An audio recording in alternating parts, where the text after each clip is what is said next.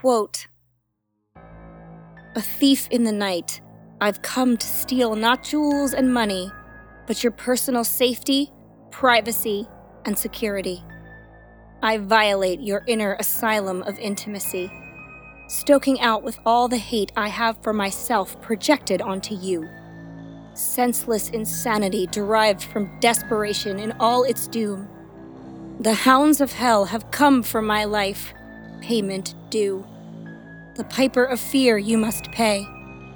The imprint of my life on society forever to stay, sowing the seeds of psychological terror, the reflection of your hidden cruelty exposed in my mirror. I piss on your optical illusion of peace and innocence, a menacing mind bent on vengeance. Holding captive your sense of security, I feast on your animosity, your peace of mind and reality, the possession of your thoughts a vast excitement, heightened by the tantalization of mutual resentment. I experience your indignation you can't seem to see, engulfing me, embracing me. You can never forget me." That was a passage from the diary of Joshua Komisarjevsky, a man who could have, if he so desired, slipped noiselessly into your home just to feel the tingling rush of energy that comes with evil deeds. He once commented in a court of law that he liked to learn the noises of a home and slip through them, only making sounds that would register with a wakeful occupant as outside the ordinary. If Joshua had entered your home, more often than not, he would first steal some cash and other easily transported valuables, and then he would wander through the house like a ghost, stealing into rooms completely undetected, finally slipping into your bedroom so he could watch you breathe. That was his favorite part. And then he would disappear. The creak on the stairs assumed to be just the cat, the rumble in the kitchen, so similar to the ice maker, the click in the front hall, just the normal settlings of the house. Evil had wound its way through your home like smoke curling silently through a forest before the flames arrive. Meanwhile, no one had even shifted to the cool side of their pillow. Any one of us can be betrayed by the familiar because there is no way to see it coming, even as it silently watches you breathe. I'm Holly. I'm Leslie. And we would be dead.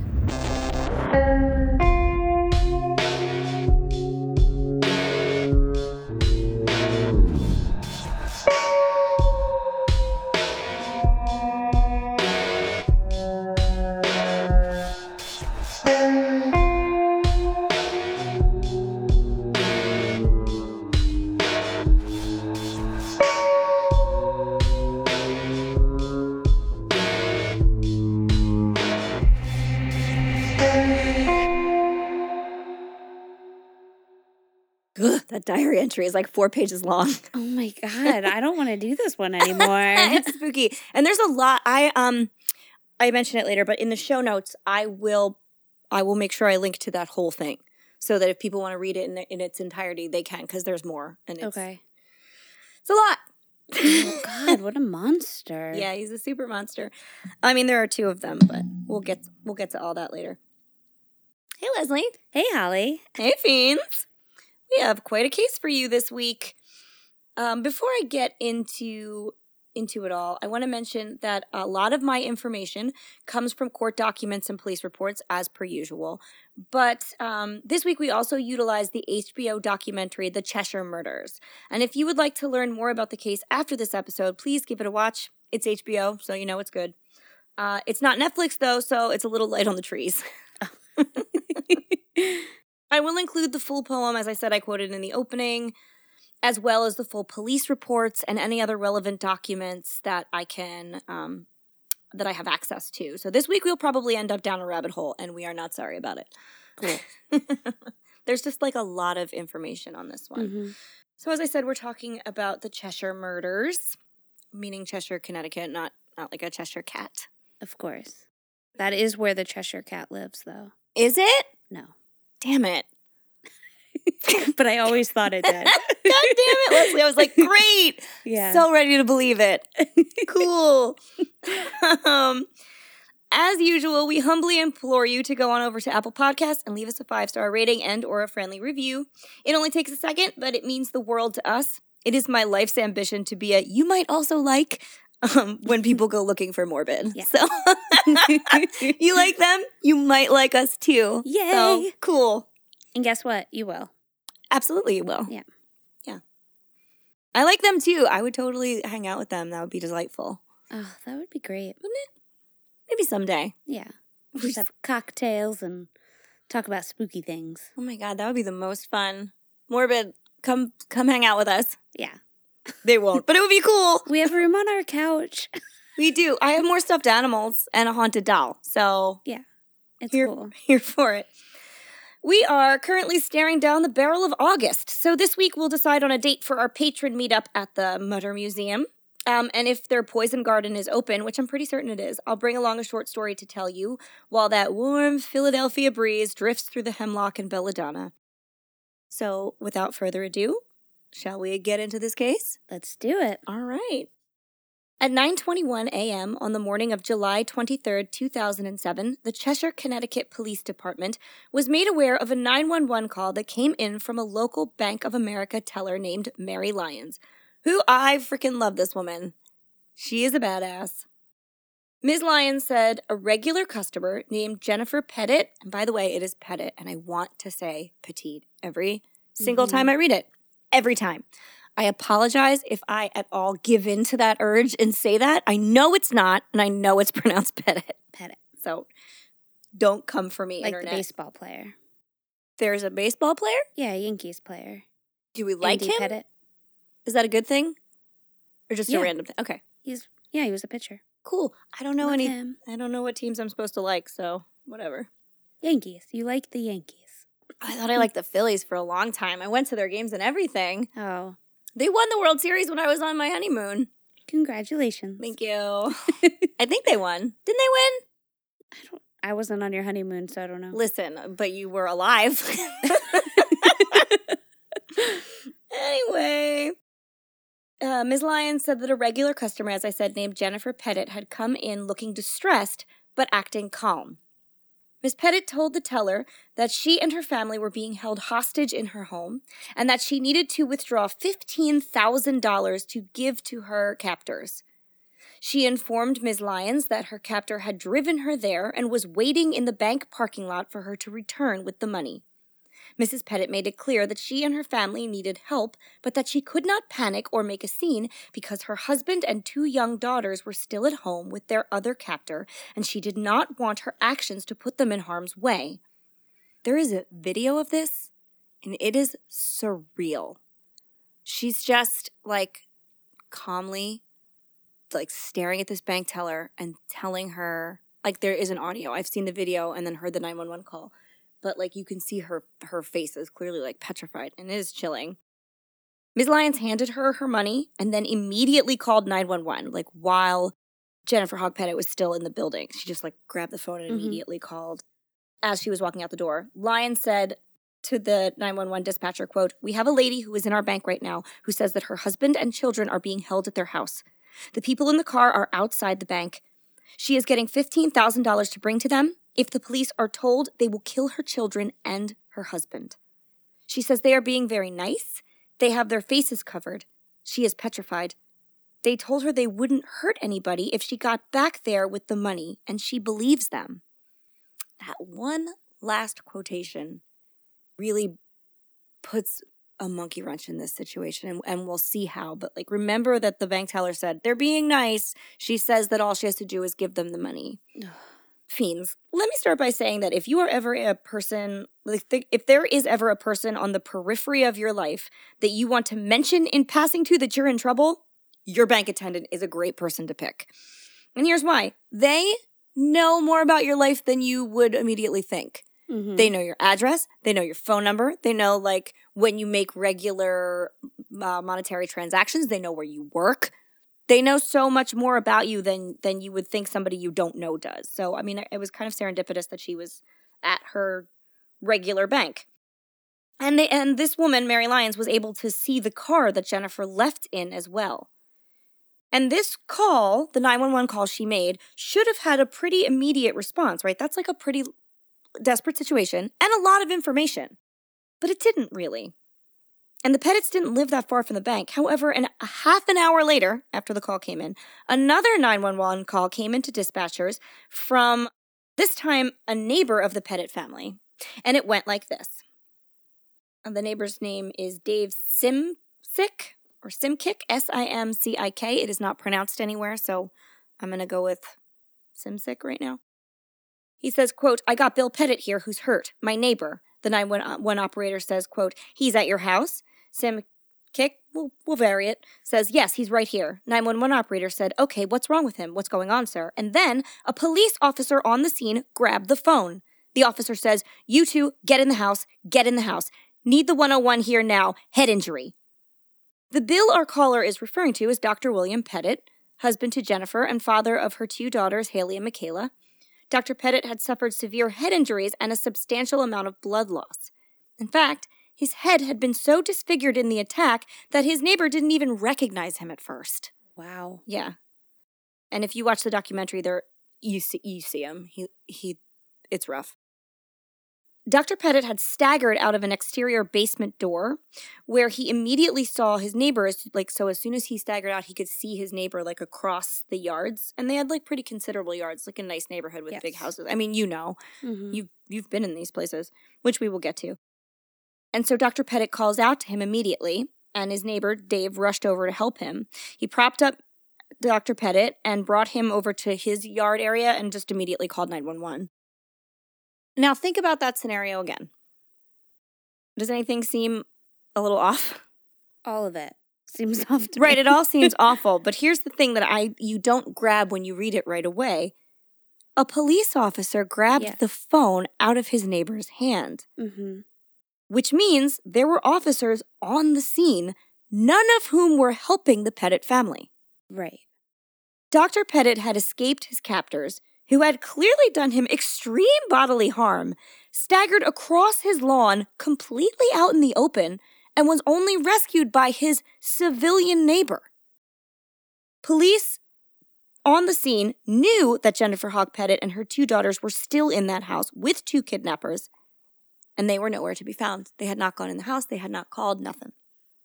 As it turns out, officers had been busy setting up a perimeter in the woods surrounding the Pettit home and discussing how to deal with what they had supposed was going to be a non-dangerous hostage situation. Is that even a thing?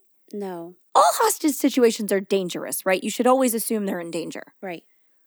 They could always escalate, so. Right, and this woman, she clearly was in danger. And I feel like if there are hostages and one of them is a woman draining her bank account in fear, then there is a clear and present danger to their lives. But that's not the scenario the cops went with. They went with that one line in the 911 call when the woman said, "She says they're nice, they just want money." And so they just ran with the fact that nobody was really threatened. They had a hostage negotiator they were talking to work out situations and stuff, but they did not think, we better get in that house. Many people, including the Hawk and Pettit families, believe that the Cheshire police horribly mismanaged the situation. I don't think they're wrong. Dr. Pettit would later say that when he managed to escape his home in abject terror, he was met with the sight of a lot of eyes flickering in the woods, which sounds like just a really creepy thing to say. Yeah. Or something that someone with a giant gaping head injury might say. Mm-hmm. But it was the police. Right. The woods were full of people. They just weren't looking at him. And that's what, his family believed that he was speaking about all the police officers who were close enough to see, but never even tried to enter the home. And we'll get more into this aspect of the situation later. But for now, it's just important that we keep that information in our minds as we proceed. Okay. Moments after neighbor Dave's 911 call, the Pettit's house on Sorghum Road erupted in flames, and the family's SUV came barreling down the driveway, only to crash headlong into a roadblock the police had set up earlier, so they did that right. Police rushed the scene of the crash and apprehended 44-year-old Stephen Hayes and 26-year-old Joshua Komisarjevsky. Both men were taken into police custody. Dr. Pettit was taken away in an ambulance to a local hospital, And once the blaze in the house was extinguished, it was determined that Jennifer Hawk Pettit and her 2 daughters, Haley and Michaela, were dead. Yeah. Jeez. So what the ever-loving fuck happened? Yeah. Right? Because it feels very bungling and weird and mismanaged. And it was in some ways. This case is kind of as twisted and complicated as an old box of Christmas lights. But sit tight because we're going to untangle it all for you. First, let's talk about the Pettits, because they are the important people here, and we should get to know them before we get to know their story. All 4 of them were wonderful people who did absolutely nothing to invite such a nightmare into their home. And I want to go into this segment about them with that statement so that no one thinks even for a moment that they might somehow be to blame. This was super random. They didn't know these guys. They did nothing. Mm-hmm. So we just want to say that from the jump. Yeah, for sure. Dr. William Pettit was born on September 24th, 1956. He would go on to become an endocrinologist and the medical director at the Joslin Diabetes Center at Connecticut's Central Hospital. But before he made his way to Connecticut, Dr. Pettit had attended the University of Pittsburgh, which I think this is graduate school or undergrad, because he does go on to get his doctorate from Yale Medical School. Okay. But, they don't really, this part isn't specified too much, so that's what I'm gleaning from information that I gathered. At the University of Pittsburgh, in his 3rd year, which was 1985, Dr. Pettit met a young, Mr. at the time, met a young oncology nurse named Jennifer Hawk. Dr. Pettit tells a very charming story in the HBO documentary about the day he first met his wife. He said he saw her and she was really pretty and he wanted to talk to her. So he went over and tried to tell her the proper way to take a patient's blood pressure. Aw.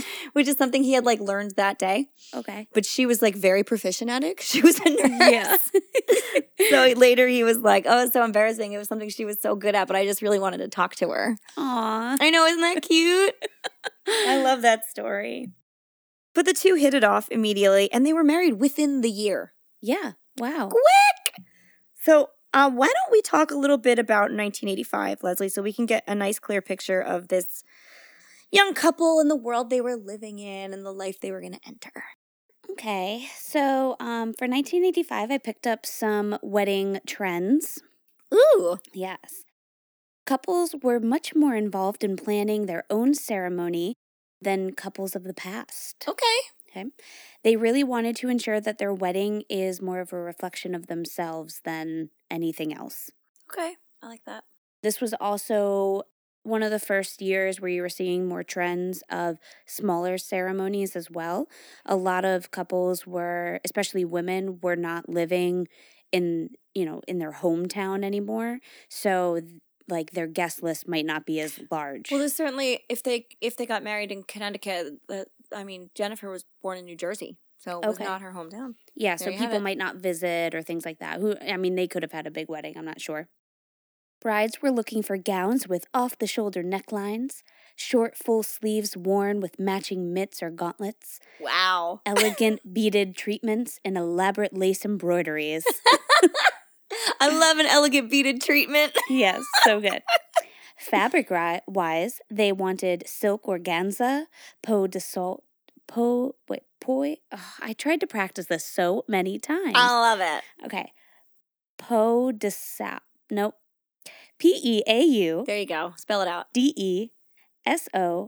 I'm so mad because I took French and I tried practicing this. I said it on the way here. I'm so mad. I don't speak any French. Peau de soie? It's soie? like a peau de soie. I think it's peau de soie. Beautiful. It's a smooth, finely ribbed satin fabric of silk or rayon. Oh, fancy rayon. Yes. That was more for brides that were getting married in the fall or winter, but the spring and summer brides also enjoyed it if they had air conditioning in their churches. Good thinking. Yeah. Mm-hmm. Many brides were in their mid-20s with established careers, so their taste of wedding fashions would be more mature and sophisticated. Basically, less ruffles and more focus on quality and exquisite details. Fewer child brides, more off the shoulder. Yeah. Got it. Mm-hmm. And bridesmaids, you are not forgotten. No, not in the 80s you weren't. Nope. Colors would be rich magenta, plum, royal blue, lilac, and mauve. Not teal? Maybe that's more of a 90s thing. Mm-hmm. And the silhouettes included drop waist styles and a return to the bolero jackets over spaghetti strap dresses. You're going to be your wedding, right? That's going to, yeah. Can't wait to see this it. is some good. Yeah. You should, like, take heed. Yeah, take heed. I have, like, a cabin in the woods moment for a second. Take heed. Take heed. So that was 1985. That was the year that they met and also got married. Now, I'm unclear as to where they got married because they met in Pittsburgh. She is from New Jersey. They lived in Connecticut, so it could have been anywhere. But, like, that's the kind of fun, fabulous wedding time they would have been having. Did they, you said that they met in Pittsburgh? Yes, because they were both at the University of Pittsburgh, like the hospital. He was a third-year medical student, which they say third year. Maybe I don't have a firm grasp on medical school, but he was doing some form of his medical training there, and then he went on to That's Yale. like when you have your residency, and then they move you, so then he went probably over to Yale to finish out his... Because if you look at any of his pages and it's like, where did he get his degree? It says Yale Medical School. Yeah. Doesn't say Pittsburgh. That's probably where he finished it, so he got residency there and then moved on to finish his degree. Your residency is after you finish your degree. Is it? Okay. That much I know. Okay. Whatever. Either way, but he definitely went to Yale. I should have asked Lisa. Yeah. I'm sorry. Our resident doctor. I'm so sorry, Lisa. I should have asked you. That's right. I forgot that is after. Yeah, but whatever. I mean, like that's kind of what was going on. It was like a fast-moving life. They were traveling. They were both very educated. They had good jobs on the horizon, and they got married. There was probably organza and mutton chop sleeves or whatever. Mutton chop. It was a delightful time to be alive. Jennifer Hawk Pettit, we're going to talk about her now, was born in Morristown, New Jersey on September 26, 1958. The daughter of Reverend Richard and Mary Bell Hawk of Slippery Rock, Pennsylvania and Venice, Florida. A graduate of Greenville Senior High School in Pennsylvania. So she was also spent some of her life in Pennsylvania and moved around a lot. Jennifer was the captain of her drill team. I should say that this portion about Jennifer, like her little bio, is directly from her obituary. So this is from her family. Okay. I figured they would know. Yeah, they'd be the best ones. Jennifer was the captain of her drill team, a member of the National Thespian Society, and a member of her homecoming court. She received her degree in nursing from Sharon School of Nursing in Sharon, Pennsylvania. Jennifer began her career as a pediatric oncology nurse at the Children's Hospital of Pittsburgh, where she met the love of her life, Bill. Dr. Pettit went by Bill. Prior to their marriage on April 13th, 1985, in Meadville, Pennsylvania, Jennifer was employed as a pediatric nurse at the Strong Memorial Hospital in Rochester, New York, so everywhere, in addition to performing nursing duties in Sarasota, Florida. Jennifer and William continued their medical careers at Yale New Haven Hospital, following the births of their daughters Haley Elizabeth and Michaela Rose, soon after which Jennifer began working as a school nurse for Cheshire Academy, a private boarding school. Just a few short years before Jennifer's tragic death, she was diagnosed with multiple sclerosis, but never let it slow her down. Nice. So she went by Jen, and apparently she was a force to be reckoned with. There's so many wonderful, sunshiny things that people have to say about her. She was very kind, very active, very good at her job, very motivated, a good mom. She loved working at the school. She really, private schools are such a small and involved community, and she really took on students, she took on a motherly role with them when they needed something. So that's just the kind of person that she was. When Jennifer and William moved to Connecticut, they decided to settle down in the little town of Cheshire. Cheshire was the kind of place where anyone would want to settle down and raise a family, and where a successful young couple like the Pettits would thrive. But you do not have to take that from me. This case was actually chosen because Leslie grew up right in that area, right? Right outside of Yeah, we weren't too close, but they were but yeah, Connecticut's small. So. Right. So outside of Cheshire, and you have friends who were directly impacted by this case, right? Mm-hmm. Okay, so why don't you give us a little taste of what Cheshire is like? All right. So, I don't get to use my first line that I have in here. We've already stated it. I'll throw it in there anyway. God damn it. Cheshire, Connecticut was first settled in 1960. 1960. Wow. It was just uninhabited for a really long time. Yeah, we just found it. Wow. They skipped over it and they're like, oh, wait, we should figure this shit out. Yes. Sorry. All right. Cheshire, Connecticut first settled in 1694. That's very different. And is home of the Cheshire Cat. So Really? we can just move on to that. I was going to buy into it again. It's really psychedelic Oh there. my God, I love it. Can't wait. The town is actually known as the bedding plant capital of Connecticut. Bedding plant? Yes. It's not for bed sheets because that's what I thought it was for. Oh, bedding. But yeah, so Cheshire was settled as a farming town and has continued to be one to this day. Cool. The town has about 30 farms with 400 million plants and 300 different varieties spread out between them. That is so many plants. It's so many plants. It's like crazy plants. It's like 400 million plants. That's an imaginary figure. Yeah. There is never actually 400 million anything. Well, they would know. They would know. Oh, man. I got that right from the Chamber of Commerce. Well, there's a lot of plants there. So if Yeah. you guys go, you'll be wading through plants. Yes. So the town has had significant growth over the century, but still maintains its royal charm due to an aggressive preservation campaign. Of plants. Yes, of Okay. plants. Got it. So it's still, Cheshire was always one of those towns, like even the houses, they all they're modern, but you still get that colonial vibe there. They're like big, too. It's like they're big. Kind of a rich community. Yeah, I'm getting there. Get there. All right. We're good. In addition to its agricultural sector, the town has thousands of acres of open space and parks. So to give you another idea of what this town was like, this included 73-acre Quinnipiac Recreation Area on Cheshire Street, the 58-acre Mixville Recreation Area, and Loch 12 Historical Park. So there's like these big, huge-ass parks. That's big. Yeah. And there were 3 of them, and I think there's even a 4th one there now. Jesus, just in Cheshire? That's big. Yeah. Mm. The former canal lock includes a gatekeeper's house, an arched railroad bridge, and a blacksmith shop from the early 1800s. How quaint. I know. This is just growing up in New England. Like, there was always these little things. I love it. I love so New much. England. The town's newest park is Linear Park. It runs this is for all the people that live around there. Okay. It runs from Cornwall Avenue to Mount Sanford Road and provides a 2.9-mile paved trail for walking, jogging, inline skating, or cross-country skiing. Because that is so preppy of them. Yeah, It's man. like so white. Like, yeah, dude. cross-country skiing. I can just visualize this situation. Yeah. Can you imagine we have a bike trail by us. Can you imagine if they were like bike trail or cross-country skiing? They'd be like, what the fuck? Right. Yeah. Find me someone with cross-country skis. Yeah. That's how that would go. Also, find me snow. You can't. You can't.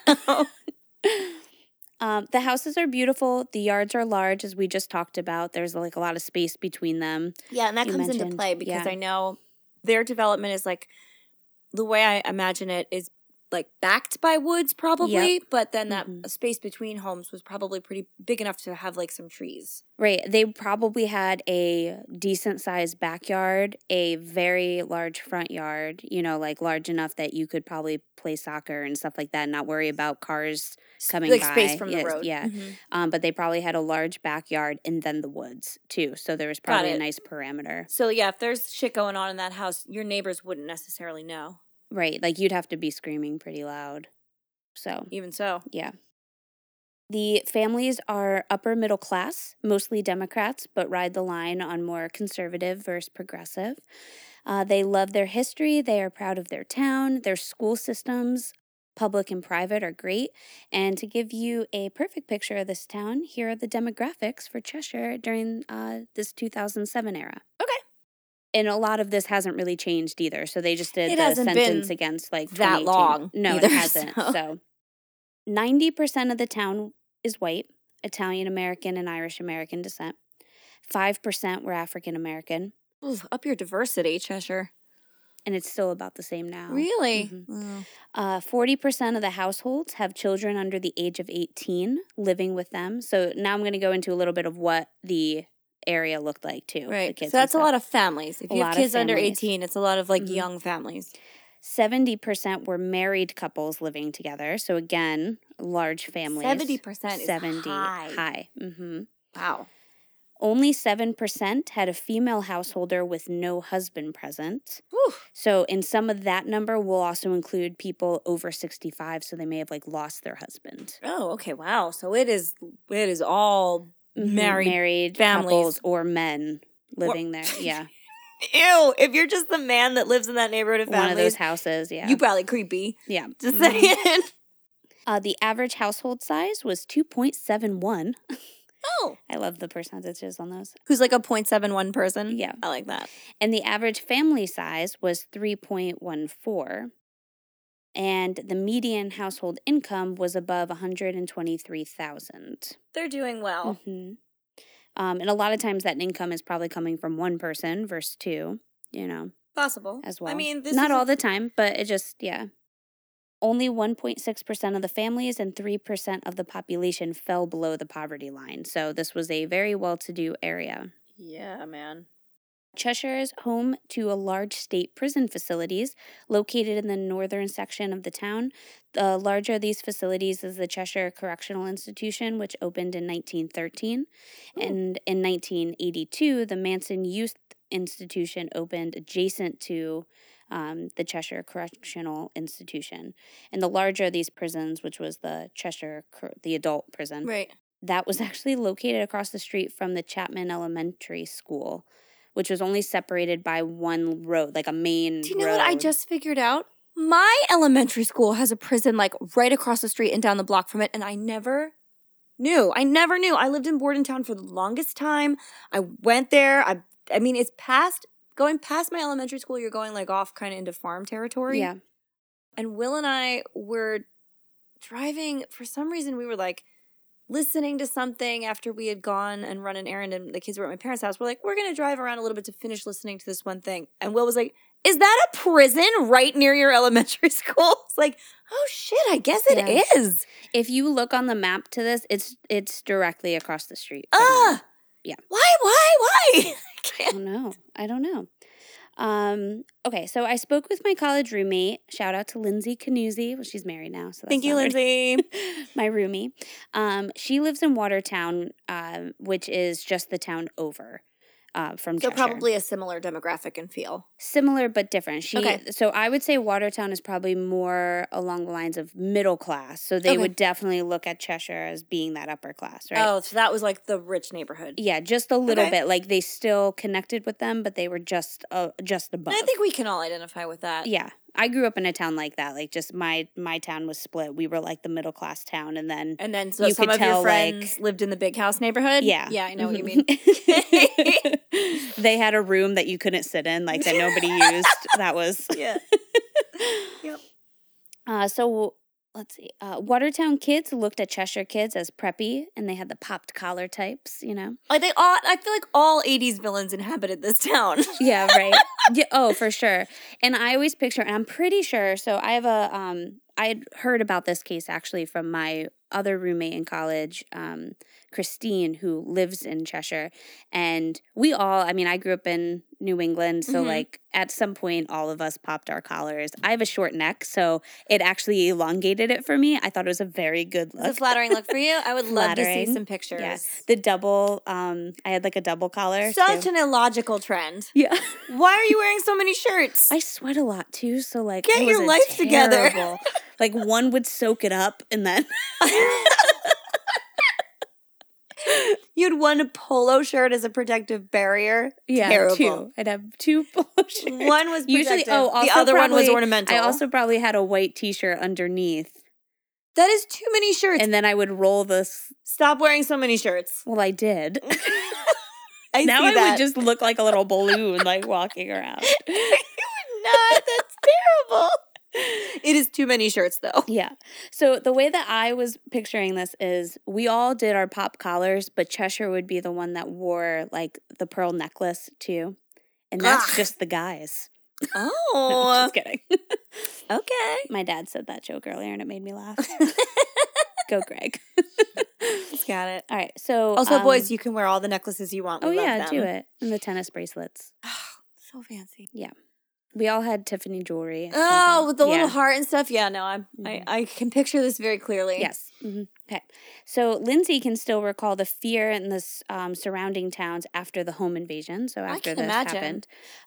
She mentions, like, how her family always locked their doors, but she specifically remembers one of her friends telling her that like their parents who never locked their doors, like, just started right away. And that was like, I mean, across the board. I remember this shook me too, and I was like, we're locking everything all the time. Like, it's so random. Yeah. Like, I could see why. Yep. When Lindsay bought her house recently, so she grew up in Watertown and then has now got married and moved there and bought a home. Their house had a hatch to their basement. And she, like, the first thing she had her husband do was make a new door and put a deadbolt on it because of her fear. That's how and that was years. I mean, that was only a couple years ago. We'll go on to get into the specifics of the break-in, but that's how they got in. So, yeah, I could see. Oh, yeah. Okay. So there was a lot of that in the town, and she just remembers that you still feel it. Everyone remembers it. Yeah, and it scared everyone. I mean, yeah. Well, we'll get into what exactly happened, but it is a lot. Yeah. But yeah, so that's Cheshire. It's a very quaint town, has a lot of history, and I don't know, it reminds me of like Stars Hollow in the essence of just people know each other, they're friendly.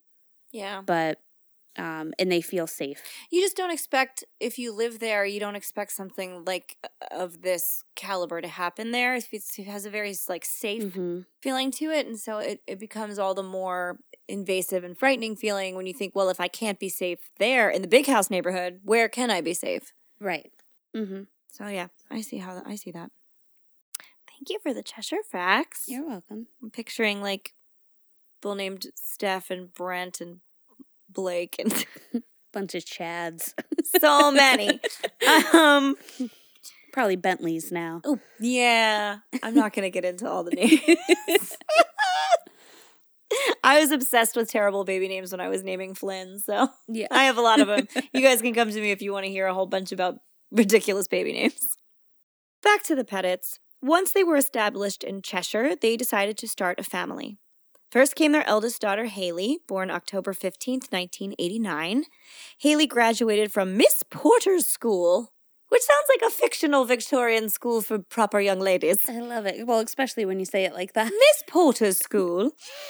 It was a prestigious college preparatory school, and she graduated in May of 2007. So right before this happened, she graduated.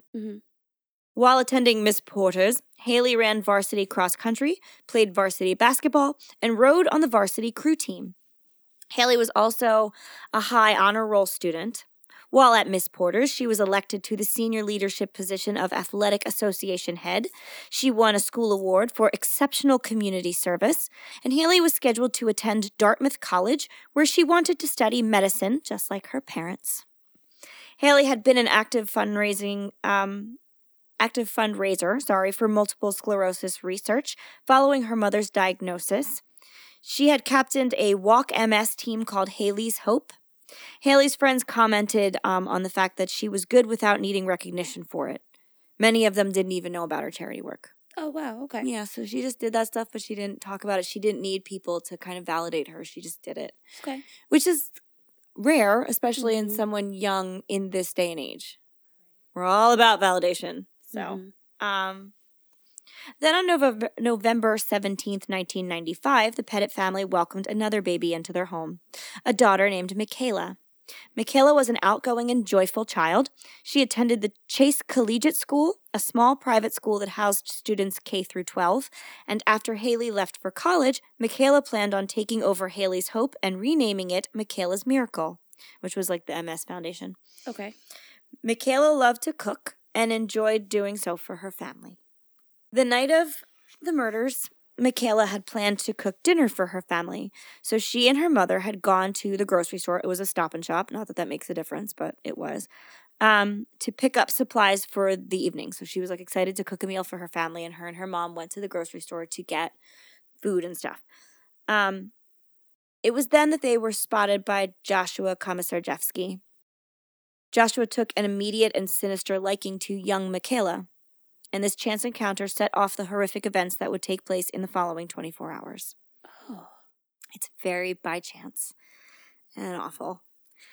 And so far, I have pronounced Komisarjevsky right every time, and I practiced a lot. I just need you guys to know. Good job. It's not an easy one. Mm. Back at the scene of the crime, the police apprehended Josh and Steven. So we're going back into like the night of the crime. Okay. We flash back and now we're flashing forward.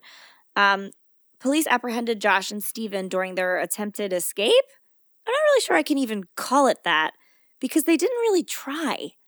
They just forced themselves headlong into a blaze of glory and then their capture. Like the house was on fire, they jumped into the car, just drove super fast into a barrier.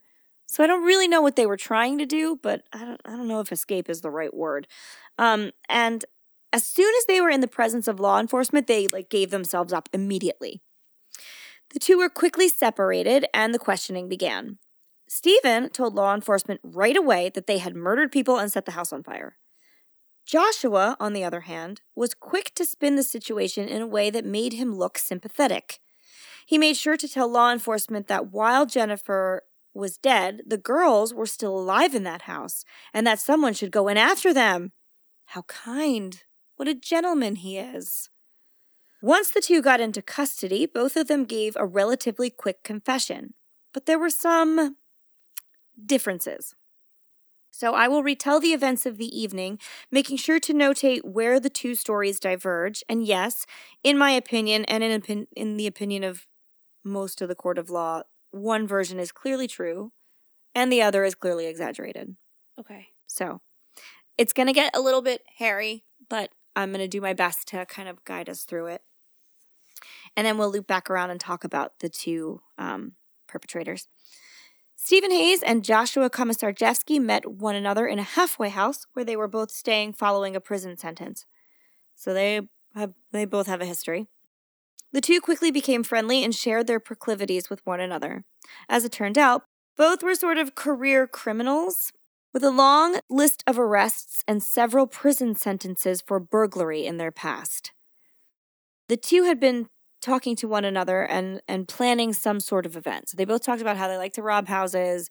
They both liked themselves some drugs. They both had done time in prison, and they got to sharing and saying like, hey, we should do this together. We should, kind of go into business and go into shitty, terrible business and rob someone as a team.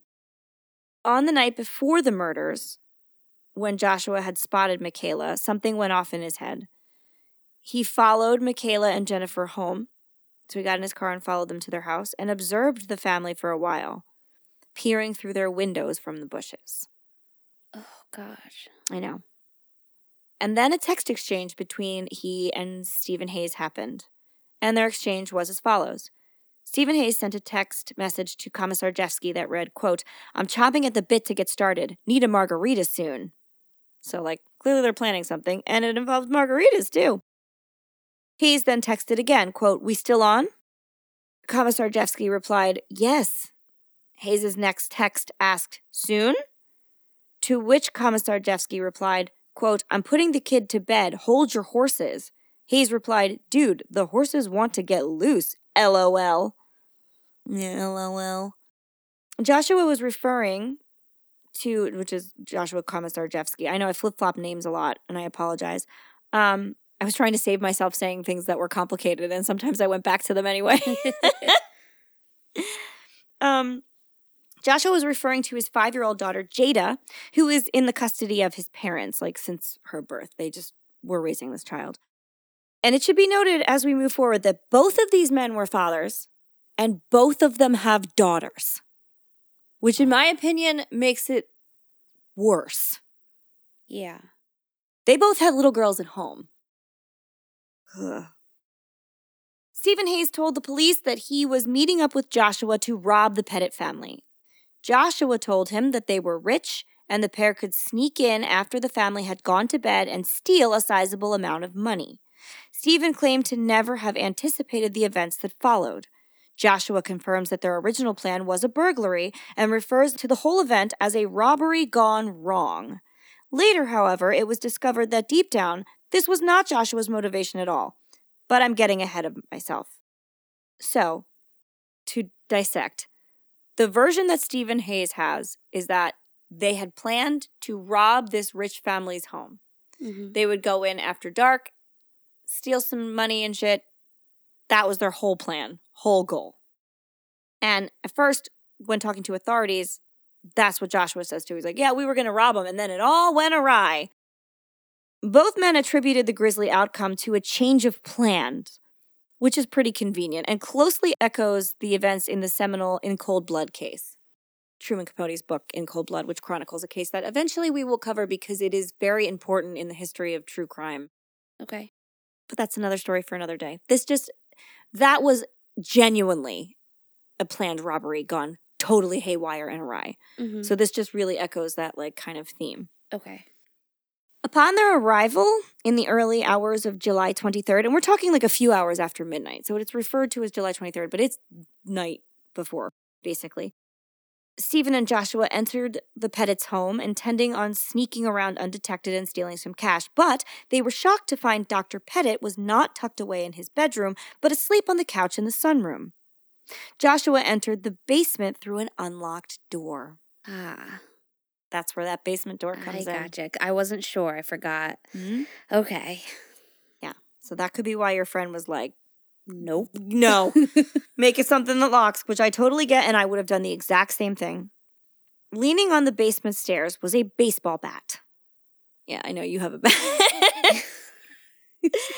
Joshua entered the sunroom and used the bat to strike Dr. Pettit 4 or 5 times in the head. Stephen Hayes claims that Joshua went right for Dr. Pettit without hesitation. So he just went in and went nuts. He saw him and he was like, oh shit, and just bashed his head in. Joshua, however, said that Stephen told him to hit Dr. Pettit in the head, and he did so even though he didn't want to.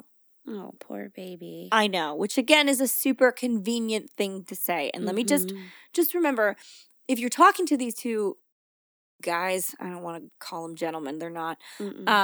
Stephen Hayes is the doofy criminal, and Joshua Komisarjevsky is clearly an intelligent, planning type of dude.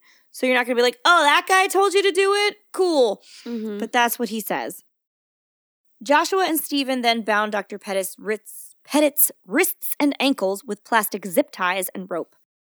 Dr. Pettit remembers one of the invaders telling the other one, we don't know which one is which, but he remembers this phrase happening. They said, quote, if he moves, put 2 bullets in him, end quote, which is rich because at no time do they use or even seem to have a gun. There are no guns. They just talk about them. They have a baseball bat. Right. Another thing that kills me. They did this. There was 2 against 4, and this was all with a bat. Wow. And the threat of more. Right. Maybe they had firearms, but in no place are they mentioned or seen. So that's it. The children and their mother were then bound in their respective bedrooms. So they went to the children and Jennifer and tied them up by their wrists and ankles to their bedposts and placed pillowcases over their heads. After restraining the victims, Joshua and Stephen ransacked the house for cash. They then took Dr. Pettit to the basement, so they dragged him bleeding out of the head, into the basement where they tied him to a support pole. And later, Joshua Komisarjevsky will comment that he put cushions around him to try and make him comfortable and make things okay for him. Even though they also later comment that they thought there was a good chance they had either killed him or he would soon be dead. So he was in very bad shape and bleeding extremely heavily, but they tied him to a pole in the basement and put pillows under him because he's such a nice guy. Stephen and Joshua continued ransacking the house for money, but were not satisfied with what they found. They then found a check register with $40,000. They decided to steal $15,000, which is a sizable sum, but I have to wonder why they didn't want more. Both of the men admit to thinking at that point that they had probably, like I said, killed Dr. Pettit or he would shortly be dead. Now, if you have committed a crime, that would most likely end up with you and your partner spending life in prison if you were caught. Why wouldn't you go for all of the money? You've already put it all on the line. Why not? Right. I mean, I feel like they're still not thinking that way. Well, in my opinion, the answer is because for Joshua, that is not what this was really about. Yeah. He wasn't really there for money. Money was nice. Wasn't all of it. It is at this point that Stephen Hayes is sent out to go buy a canister of gasoline. As the two had the notion that they were like, after whatever events occurred or whatever, they got what they wanted, they would burn the house down to dispose of evidence, I guess. It is kind of unclear at that point whether they both thought they would be murdering this entire family now or if they were just going to burn down the house after they left. I don't know, but he went out to get gasoline. A lot of it gets hazy in spots and then clears up later in places. So, at first, in his confession, Joshua claims that while Stephen was out, he went into Michaela's room to talk to her and comfort her. I know, it gets really gross. He claims that they were friendly with one another and talked. He speaks of Michaela as though she were his friend, and he calls her KK the whole time. Stop. Yep. A nickname that she only went by in the company of close family. So her friends didn't even call her that. And when the interviewing police officer says, you keep calling Michaela KK, was that something she asked you to call her? Where did you get that from? He goes, oh no, I heard her mom call her that and her grandmother. Ew. Yeah. So he had observed this family that night. And all of that sounds pretty fishy to me, and probably to you as well. So during the interrogation period, authorities, while they're speaking to Joshua Komisarjevsky and while he's in custody, which I'm assuming this takes place over a few days, they find his cell phone, which told a very different story. Okay. A much less friendly story. On it, time-stamped during the period of time when Stephen was out getting gas, and there are receipts and security video that shows him getting gas at this time, so we know that was true. Police found a host of horrifyingly graphic pictures of Stephen sexually assaulting a tied-down 11-year-old Michaela. And he was sending these to, or the no, that they was were just for they found his phone and they were in the pictures. He just took pictures, and pictures are time-stamped. Right. If you look at them, you can find out when you took them, and they could narrow it down to that point in time. Because it's 2007, so they had phones that could keep record of those things. They go into graphic detail in the documentary. I do not feel the need to do so, but I can guess. It was like awful, awful stuff, and she was obviously not having a friendly time with him. No. Now remember also, this horrible guy, has a daughter at home. Every time I think of it, I think you have a little girl and you did this to a little girl. Right. How is that? What part of your brain is okay with that? So when asked about this, the authorities, they confront him with this. They're like, there's all these horrible pictures on your phone. He's like, he said that he committed sexual acts with Michaela, but did not actually have sex with her, and hinted that she somehow consented to these acts. He also claimed to think that Michaela was 14 to 16 years old, which, nice try, but she was clearly prepubescent. When you're 11 years old, you're a kid for the most part. God, that's right. I forgot she was only 11. Mm-hmm. Yep. It is at this time that evidence from the medical examiners are beginning to come in. Their reports find evidence that Michaela had been raped before her death. Joshua's semen had been found inside her, which is a disgusting sentence I never want to say again, and her clothing had been found in the rubble. Her shirt and skirt had been cut off with scissors, which he does admit to, and then doused with bleach, which he does not admit to, in a crude attempt to obviously destroy any DNA evidence that might be on them. So, now I think we're all getting a clear picture of how this whole event went down, but we'll move forward. As I mentioned before, surveillance video from the gas station shows Stephen Hayes purchasing $10 worth of gasoline in 2 cans, which in 2007, I'm really surprised that $10 got him 2 cans. Oh, yeah. Well. Maybe it's just New Jersey. Maybe it was much cheaper in Connecticut. I don't know. But it was expensive then. And after returning to the house, he grabbed Jennifer, put her back in the car, and they went to the bank. The prosecution later claimed that this was evidence of a premeditated murder. But I don't know that is necessarily true. I could see where the prosecution is coming from, but we'll keep going. So now we're back to our starting point. We're back to where we started, where she goes to the bank to withdraw money, and then the teller calls 911. Stephen forces Jennifer to withdraw the $15,000 that they had decided upon from her line of credit when the bank opens. So they're first thing in the morning. Jennifer tells the bank teller that the men were holding her family hostage in their home. Bank surveillance cameras captured the transaction. The bank manager called 911 and reported the situation to police. The manager reported to 911 dispatcher in real time as Jennifer left the bank. The Cheshire police responded to the bank's report by assessing the situation and setting up a vehicle perimeter without revealing their presence. So again, they arrive at the house. They do not say that there are police there. They do not go in the house. They just kind of camp out. It just blows my mind every time. I know, that angers me so much. Yeah, me too. It's going to get worse too. By now it's around 9:30 in the morning, and this is when the story gets a little blurry. I mean, it's been blurry before, but this is where things kind of conflict a little. According to Stephen, Joshua provoked him into raping and strangling Jennifer, which is mom, Jennifer Hawk Pettit. But according to Joshua, Stephen came back in a rage and claimed that they would need to kill all three ladies, and Joshua claims... he says that he replies with this hilarious quotation. Quote, "No one is going to die by my hand today." The fuck? Oh, they're not? Okay. He then claims that Stephen threw the screaming Jennifer on the floor, pulled down her skirt, violently raped her, and then strangled her to death. Here's the thing. Stephen Hayes confessed to all of his crimes flat out. It checks out that he raped and strangled Jennifer. If he was going to lie, I think he would aim higher. Yeah. He said he did it. In the basement, Dr. Pettit, who has regained a little consciousness, hears the screaming and thumping above him of his wife being raped. Hears one of the men saying, quote, "It'll all be over soon," and assumes that this man means they're going to shoot all of them. Right. Because remember, he said that he has a gun and he'll shoot them, so that's what Dr. Pettit is still thinking. With that one phrase, adrenaline courses through Dr. Pettit's body, and he is able to fight out of his restraints, open the basement door, and make a run for it. Again, this is where we started. He is staggering out of the house. At this point, I have to mention, his wife and 2 children are still alive. Right.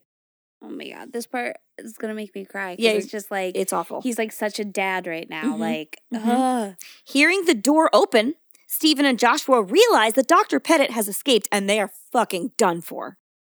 As by now, they have also realized that police are crawling around the property. Because their cars had to be somewhere, they're there. Lawyers later really speculate that they knew the cops were around. There's not a lot of direct confirmation of that, but they do say that they think they knew. And authorities actually speculate, and I'm with them on this, that Stephen Hayes knew that the police had followed them back to the Pettit household, and that made him feel betrayed because he had taken Jennifer to the bank to withdraw money, and he had been what he thought was nice to her. Mm-hmm. At this point, he had not injured anyone, and he said, he had tried, this is his version of it, he said he had tried to be nice to her, and when he got back and realized she had told it on him in the bank, he fucking snapped. Now, first of all, rape equals rage.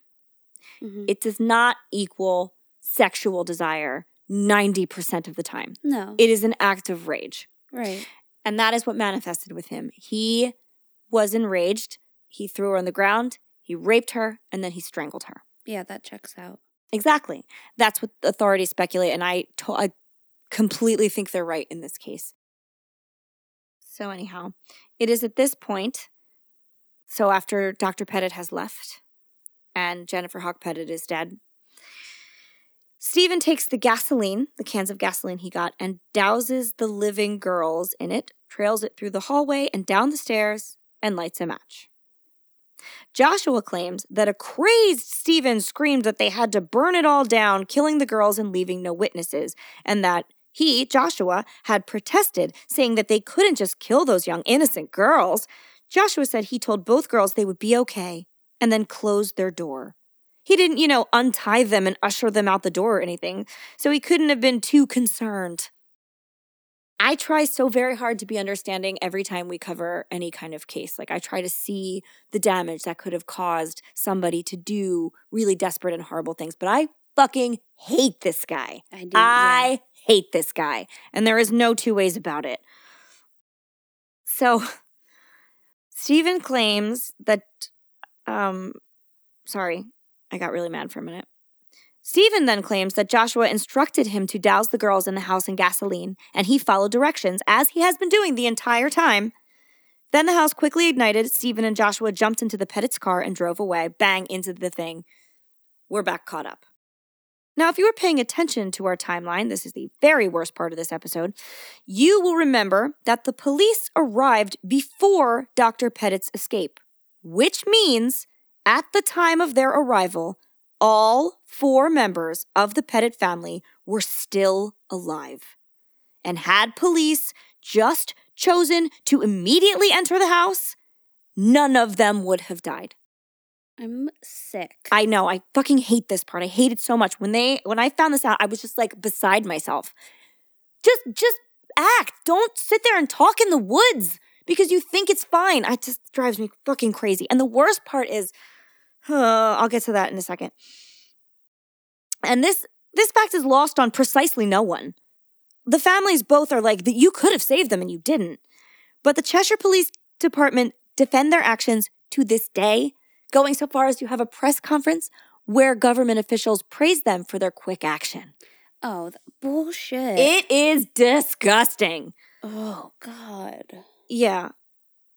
The Hawk and Pettit families to this day assume that law enforcement was too focused on catching a bad guy and not focused enough on saving an innocent family. And it sure does seem that way.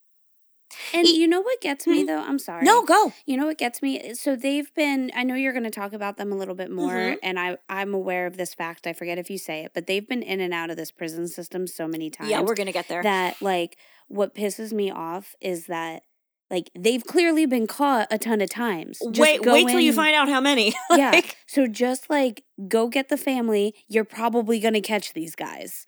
I mean, at that point, I don't think they know who the people in there are. They just know there are people there. And, all right. Yeah, I know. No, there's a lot to be mad at. Trust me, there really is. But even if this was just an error in judgment on the part of the police, like they just thought, oh, it's not that bad, and then it was, you don't get to make that error when you're an authority figure like that. Yeah. You need to err on the side of safety first every time. Mm-hmm. You shouldn't have been like, I'm going to make a thing and put up a roadblock and make a perimeter. You should have been like, get the fuck in that house. They didn't even call them.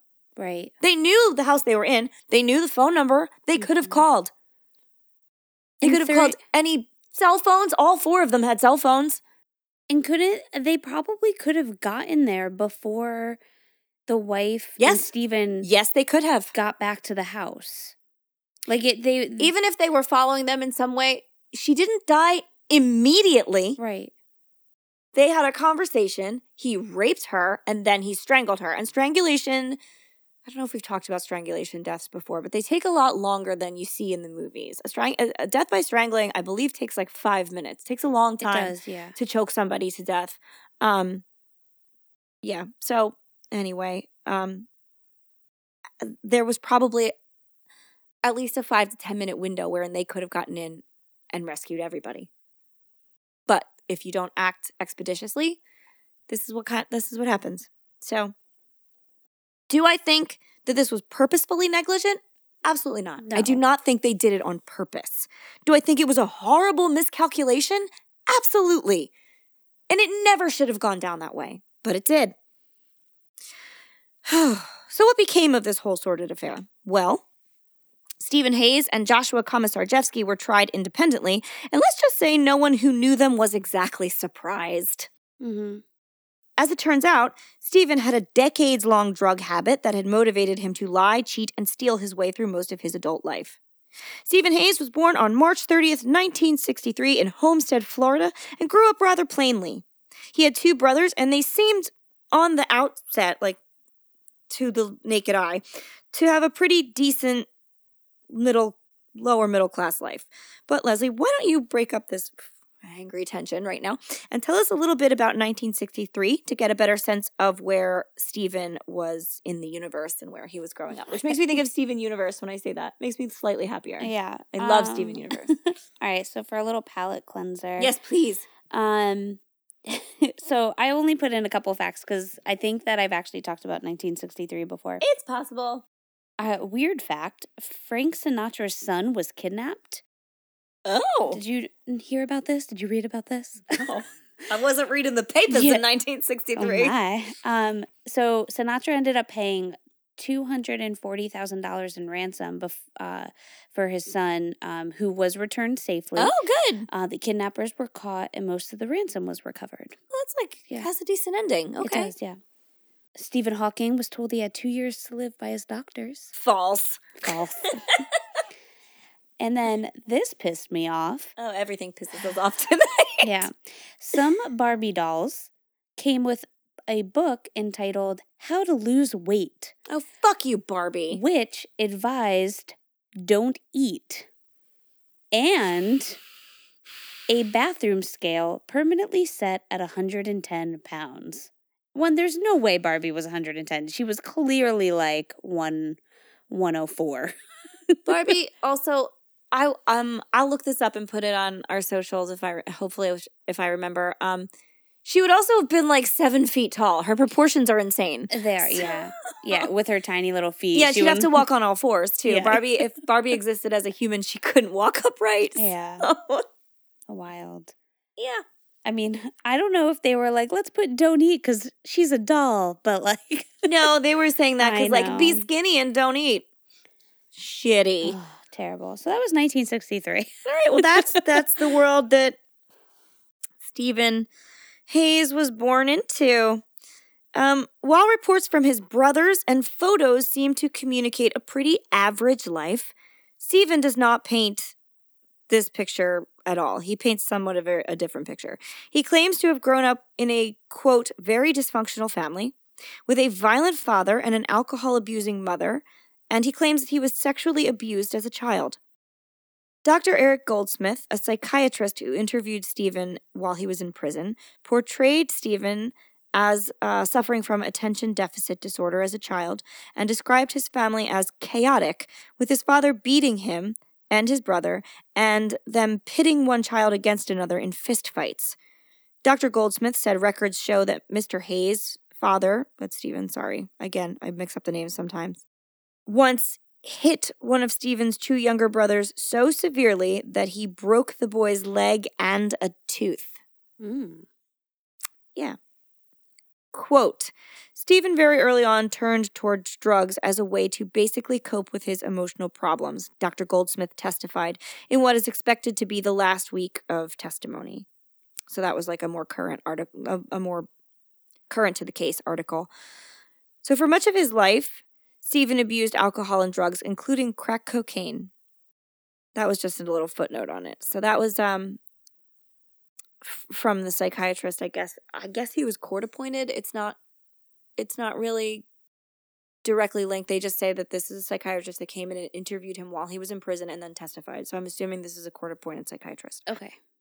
As an adult, Stephen never really struck out on his own. He continued to live with his mother and was the only one of his him and his 3 brothers, there were 3 kids, to never make something of his life. Stephen was convicted as an adult for the first time in 1980 at age 16. He was paroled in 1982, but violated his parole 7 weeks later. During the time between this incident and the Cheshire murders, Stephen Hayes was arrested nearly 30 times. Jesus. Mm-hmm. So, a lot of times. He spent most of his time incarcerated. Stephen's last arrest before the Cheshire murders was in 2004 after he smashed a car window with a rock and stole a woman's purse. He was paroled in 2006 and sent to live in the Silliman halfway house where he met Joshua Komisarjevsky. Wonderful. Right. Stephen's family immediately turned on him after the Cheshire murders, like on a dime. He had no one defending him. They were horrified at his involvement and told the prosecution that their brother Stephen was no longer family to them and that they would like to move for the death penalty. Wow. Yeah. For his part, Stephen has said and continues to say that what he did was reprehensible, there was no excuse for it, and he did not want to put the Hawk and Pettit families through a trial. He thought they had suffered enough, and he was ready to take his punishment. He has asked multiple times for the death penalty and attempted suicide in prison by squirreling away his psychiatric medication in an attempt to overdose, much like Richard Trenton Chase, who just seems to come back time and time again. Mm-hmm. So I'm glad we covered that case because, boy, is he a reference. Stephen Hayes wanted to die. Yeah. The justice system just wanted it to happen on their terms. Stephen was, in fact, given the death penalty for his hand in the Cheshire murders and accepted it gamely. In 2009, the state of Connecticut tried to repeal the death penalty, but the state ended up voting to keep it in place, citing the Cheshire murders and specifically Joshua Komisarjevsky as the reason the death penalty should stand. Yeah. It's crazy, right? Crazy. We'll get to Joshua in a second. In 2012, Connecticut successfully abolished the death penalty, and Stephen's sentence was commuted to life in solitary without parole. One of the lawyers for his defense likened his sentence to, quote, being buried alive. Which I never thought of it that way, but it is true. Yeah. Oof. And some might think that that's, deserving, which is totally fine. I'm always going to be more like, I don't really care about like the vengeance thing of things. Right. Like just like, I'd rather just get them out of my head and life type of things. But it's just crazy to me. Like this person was sentenced to death during that time and he just wants to die. Just like let the man die. And I think he actually tried to kill himself twice. Yeah. The one time is very well documented. I'm not sure about the other one. But this lawyer is very clear. He said like this guy was like, yeah, I deserve to die. Bring it on. Yeah. I can't live with myself. And the justice system said, on our terms, you can die. And you know what I think bothers me about that is that we have to pay for them to be there. That is, yeah, it's a whole different debate, and you're not wrong. Yeah. So if he wants to die and not take our money, great. I don't want to feed him. Yeah. I mean, he doesn't want to be fed. There's a lot to be said for that. And he tried, but he was brought back. Like, I mean, he was brought to the hospital and resuscitated. Just let him go. He was sentenced to death. I know that they're not allowed to, but I know. I mean, and there's a lot. I know there are two sides to that, and I know ethically that is not something that medical professionals. But it's not my problem that it's not my business that the guy wants to die. I know. I'm just acknowledging that the professionals that have to deal with his death attempt have certain ethical requirements that they have to fulfill. I know. I get it. But it is complicated. Yeah. It is definitely complicated, and it's something that's like rough to think about, and it seems so backwards, but like this is what happened. Stephen has since been transported to a prison in Pennsylvania, where ironically enough, the death penalty is still an option. But since he offended and was sentenced in the state of Connecticut, life without parole stands. Mm-hmm. In 2019, this is a weird footnote on this story. Not a weird situation, but just an odd footnote to have. Stephen revealed that he was transgender and had been diagnosed with gender dysphoria at the age of 16. He spent most of his life confused and suffering, self-medicating with drugs. To his credit, he does not cite this as an excuse for his crimes. Right. He sees the two events as being unrelated, and more fucking power to him for that. Right. Because there are tons of transgender people in this world that are not killing people and doing drugs and stealing shit. Uh-huh. They're just living their lives, even if they have hardships, even if they have a difficult time, even if their family presents problems. They're not doing that. That's not why he committed these murders. And he recognizes that. It's just something that happened, and therefore I am communicating that. He is, however, receiving hormone replacement therapy in prison and is in the process of transitioning. So, again, just a footnote, psychologically, something to drop into your consciousness when thinking of this one particular person and his part in these crimes. Mm-hmm. Because in my opinion, the next guy is much worse. Joshua Komisarjevsky is not the dull, petty thief Stephen Hayes is. Joshua has been called pure evil by more people than I can count, just in the documentary I watched and the reports from therapists that I have read. Therapists are not supposed to call people pure evil, but if they're doing it, then that person really is. Mm-hmm. But this, and I said this before, this isn't usually a position that I take without providing an explanation. So I'm going to do that. I'm going to explain. We'll talk about Joshua a little. Joshua was born to a teenage mother in 1980 and immediately turned over to the system, which means into like adoption. She was like, I don't want that. Blech. So why don't you give us a minute of 1980 facts? I was like, oh yeah, I have things to say. Yeah, and then I'll go into this. We have covered so many people that are not great people, and I rarely call them terrible people. Yeah. But this guy's fucking terrible. Right, well, let's get a little palate cleanser. Woo-hoo! And a moose bouche. Oh, and a moose bouche. Delightful. There's your French for the week. There's it is. There's it is. Okay. The Phillies were the World Series champs. Isn't that funny how that came back? I couldn't wait to say it. Full I was like, circle. yes. The Pittsburgh Steelers won the Super Bowl. Oh, I don't give a shit about them.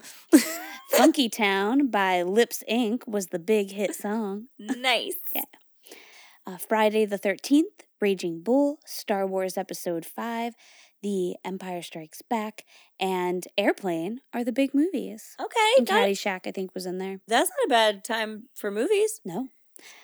After Customs found 8 ounces of cannabis in his luggage, Paul McCartney sat in jail for 10 days before eventually being released without charges. White guys. Oh, God. Wheel of Fortune's Vanna White was discovered on The Price is Right in 1980. So that her whole career is like showing things? Yeah. Is being really pretty and demonstrating things? She was one of the first 4 contestants, but never made it on the stage. Oh, she was supposed to be a contestant. I thought she was one of the girls that's like, look at this van. No, they found her like on there. They must have been like, she hot. Okay, Vanna. I bet she can turn some letters. She still does. She can light up those V's. Remember when she had to actually turn them and it wasn't just a touch screen? Yeah. I couldn't remember. I was like, I think she turned them. No, there was a time when she had to actually like spin them. Yeah, I remember. She had quite the arm strength. Good for you, Vanna. And that was my last fact. Those are good facts. Thanks. They got us out of me screaming into the mic for a minute because this one makes me so mad. Oh, God. So Joshua was adopted at 2 weeks old by a deeply religious family who was not super well off. They chose to homeschool Joshua to provide the deep religious enrichment they felt that he needed. And you have some homeschool facts, right? Yeah, so the 1980s was big for Christian homeschooling, for a Christian homeschooling movement. Delightful. Mm-hmm. It was in tandem with the broader rise of the religious right. So the Homeschool Legal Defense Association was founded in 1983 to promote homeschooling and protect parents from state oversight. Oh, okay. Well, they chose to do that, and for strongly religious reasons.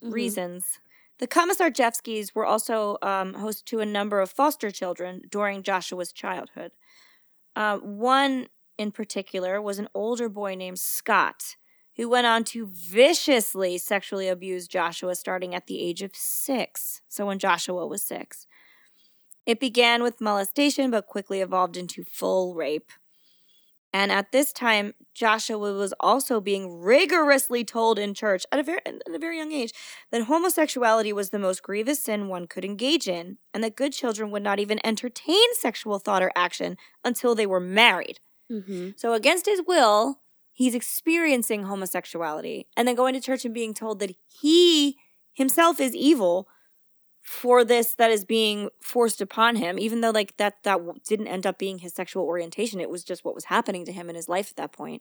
Right. And that any kind of like sexual anything was also evil. Right. So he was very confused and had a lot of self-hatred for this whole situation. His church was strict, to say the least. And when Joshua's experiences began to manifest as anxiety and depression, which they're almost always going to do when that's your childhood, the church, they wanted to perform exorcisms on him. Makes sense, yeah. Yeah. I don't believe that the ceremonies actually happened, and this information comes from like a previous girlfriend that he had who, when she was like, she left the church too. This church feels real culty, but I don't have the name of it, so... They considered all of Joshua's problems to be like the devil inside him manifesting. Yeah. Joshua began his childhood as a quiet kid who liked art. And he was talented. The documentary shows his drawings, and they're all like peaceful meadows with like a doe grazing and stuff, and they're very pretty. He had always been extremely bright and talented. But after his sexual assaults as a young child, he started to recreate the situation with himself as the aggressor and his younger sister as the victim. This is also extremely common in victims of sexual abuse. A lot of them go on to abuse themselves. Yeah. And this information came out during Joshua's trial. His father, when presented with it, conceded that it was probably true. It was casual, Yeah, that probably happened. After this, Joshua spent his entire life attracted to younger girls. In his late teens and early 20s, he dated an extremely innocent young girl who was more than a few years younger than him. She's featured heavily in the documentary. They even got engaged. And Joshua was in obsessive love with this girl, writing her letters, paying her constant attention, needing her nonstop devotion. And let me tell you, I have been in one of those relationships. Love bombing is a real thing, and it is scary. Someone who violently insists on nonstop sex, a constant stream of contact, and sole devotion from you does not love you. They are obsessed with you, and it can only end badly. Yeah. This is another experience I feel like a lot of us have. Mm-hmm. Like, you think it's just you, and then, like, a lot of women are like, oh, yeah, no, I've been through that too. Right. It's nuts to me. In the documentary, this poor girl tearfully confesses to submitting to a lot of Joshua's fantasies, most of which included tying her up and having sex with her while she acted like a little girl. Ew. Mm-hmm. So Joshua's attraction to Michaela Pettit was not exactly far-fetched. At a young age, Joshua would started breaking into houses. But he didn't do it like a reckless child. He did it like a meticulous, just like an experienced burglar. He did it meticulously. He would stalk the household and break in without alerting anyone of his presence. He could get in and out and no one knew. Like they would, church kids, man, they know how to sneak around. I guess, dude, Jesus. He used binoculars and night vision goggles. Ew. Like he was really prepared, and other sophisticated methods of stalking his prey. And he once told police, and I mentioned this in the opening, but I don't want you to think it's creative writing. This is true. He once told police that after he had taken whatever he wanted, so like he gathered cash or jewelry or whatever, he would just walk around the house and look at the occupants sleeping, just to stand there and watch them breathe. I didn't need you to repeat that. I felt it needed to be repeated. Ugh. He liked that he was in a place that he shouldn't be and that these people didn't know, and he liked being in a position of power. During his time of committing burglaries, during this time where he was breaking into houses, Joshua committed 19 burglaries. It's not like they don't go through the system. They go so many times through the system. He was sent to more than one therapist, and while they identified that he could be a sensitive and greatly injured soul, therapists also saw a great potential for danger in Joshua. There was a darkness there and an untapped violence they could see bubbling under the surface. Police were afraid of him. When the cops talk about him in the documentary, they're scared of him. So that tells you something. Joshua had no fear during his run of burglaries. He even broke into the home of a state trooper. Wow. Yeah, didn't catch him.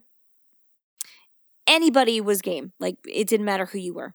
Eventually, authorities received a long written confession from Joshua, and by long, I mean like 70 pages. He wrote manifestos while he was in prison.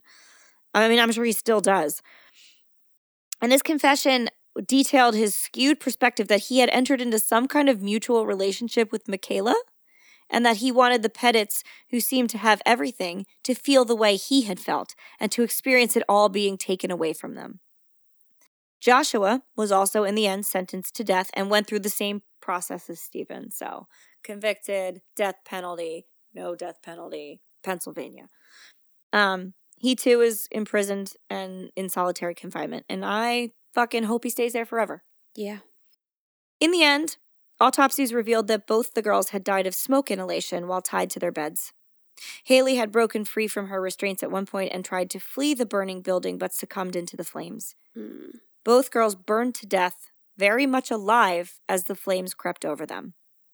Dr. Pettit never did return to medicine after the tragedy, and I can't blame him. Mm-mm. He runs the Pettit Family Foundation, which honors the memories of Jennifer Hawk Pettit, Haley Elizabeth Pettit, and Michaela Rose Pettit by continuing the kindness, idealism, and activism that defined their lives. The foundation's funds are given to foster the education of young people, especially women, in the sciences, to improve the lives of those affected by chronic illness, and to support the efforts to help and protect those affected by violence. We will provide a link in the show notes for anyone who would like to make a donation. Dr. Pettit is also a Connecticut state representative and has been since 2017. Oh, wow. And that is the story of the Cheshire murders. Oh, thank you for sharing that with us, right? Hallie. It's heavy. It was very heavy. And I didn't know a lot about it going in. Mm-hmm. And when I watched the documentary, I'm like, well, this is a home invasion and a murder and a lot of these. But when they got to the bit about the police and these men's history, I just yeah, it's just so angry. Especially because we see time and time again people that are just processed through the system so many times and then they end up escalating to something horrific. Mm-hmm. I know. Well, and then the thing that sucks about it is most of these people, they clearly needed more of social services. Right? Especially Stephen Hayes. Yeah. He absolutely could have been fixed and become probably I think on so the too. right path. I think so too. Joshua, I think he was doomed from the start, unfortunately. And he was there. I don't want to say this because there are probably hundreds of thousands of people who have really jarring, awful childhoods and do not grow up to do these things. But there is sort of a recipe for a serial killer. And a lot of them have the same events that happen and they go on undetected for a long time and fall through the system and then they end up killing people. Mm-hmm. So if he had been, but he was in therapy. He was talking to people. That's true, yeah. So I don't know. So he has that manipulative. Yeah. Well, he grew up in a cult and he learned how to talk. It feels like he did, yeah. Yeah. Essentially. Yeah. Ugh. I don't know if he needed deprogramming or what. I don't know what, if anything, would have helped him. Some people, I heard the debate called Mad or Bad. Mm-hmm. And I am always here to explore every angle of why a person absolutely. ended up who they are. But some people just seem to be bad. And I don't know that there is a timeline wherein he wouldn't have ended up killing someone. Right. Maybe. I don't know what would have stopped that or what he needed, but he sure as shit didn't get it. Yeah. There's so much anger in this guy. And again, like I said, rape is rage. It is not sex for the most part. So if you want to rape people, especially defenseless children, you're probably a pretty angry person. Yeah. It is awful. So, I could scream about this forever, but let's have a toast. Okay. I would like to toast Jennifer Hawk Pettit and Bank of America teller Mary Lyon. She made that 911 call pretty quick. Yeah. Even though the police misconstrued some of it, she did convey exactly what she was told to convey in a very expeditious fashion. Right. So, I toast to them. Okay. Do you have anybody else you want to call out in this story? Well, I guess obviously the whole Pettit family. Yeah, the girls too. And the dad. And the dad. The lone survivor. We also have a new patron. We do. Cheers to our pal Ariel for supporting us. We love Ariel. She's also another one that's been super supportive and wonderful from the very beginning. Mm-hmm. And we can't wait to see her on some excursions. And we're just so grateful for you helping us. Thank you, Ariel. Yeah, thanks, girl. Cheers. I don't have a glass today, so I can't clink for you. That was terrible. It was the tiniest clink. We need to get a sound effect that John can just put in later that's clink.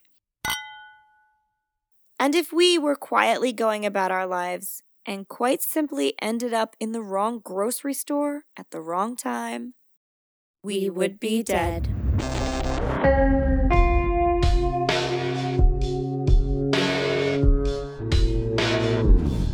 Thank you for listening to the We Would Be Dead podcast. Hit subscribe now to never miss an episode. Rate and review our show on iTunes. Follow us on Facebook, Instagram, and Twitter at Would Be Dead Pod. And join our Facebook group to discuss the podcast and more.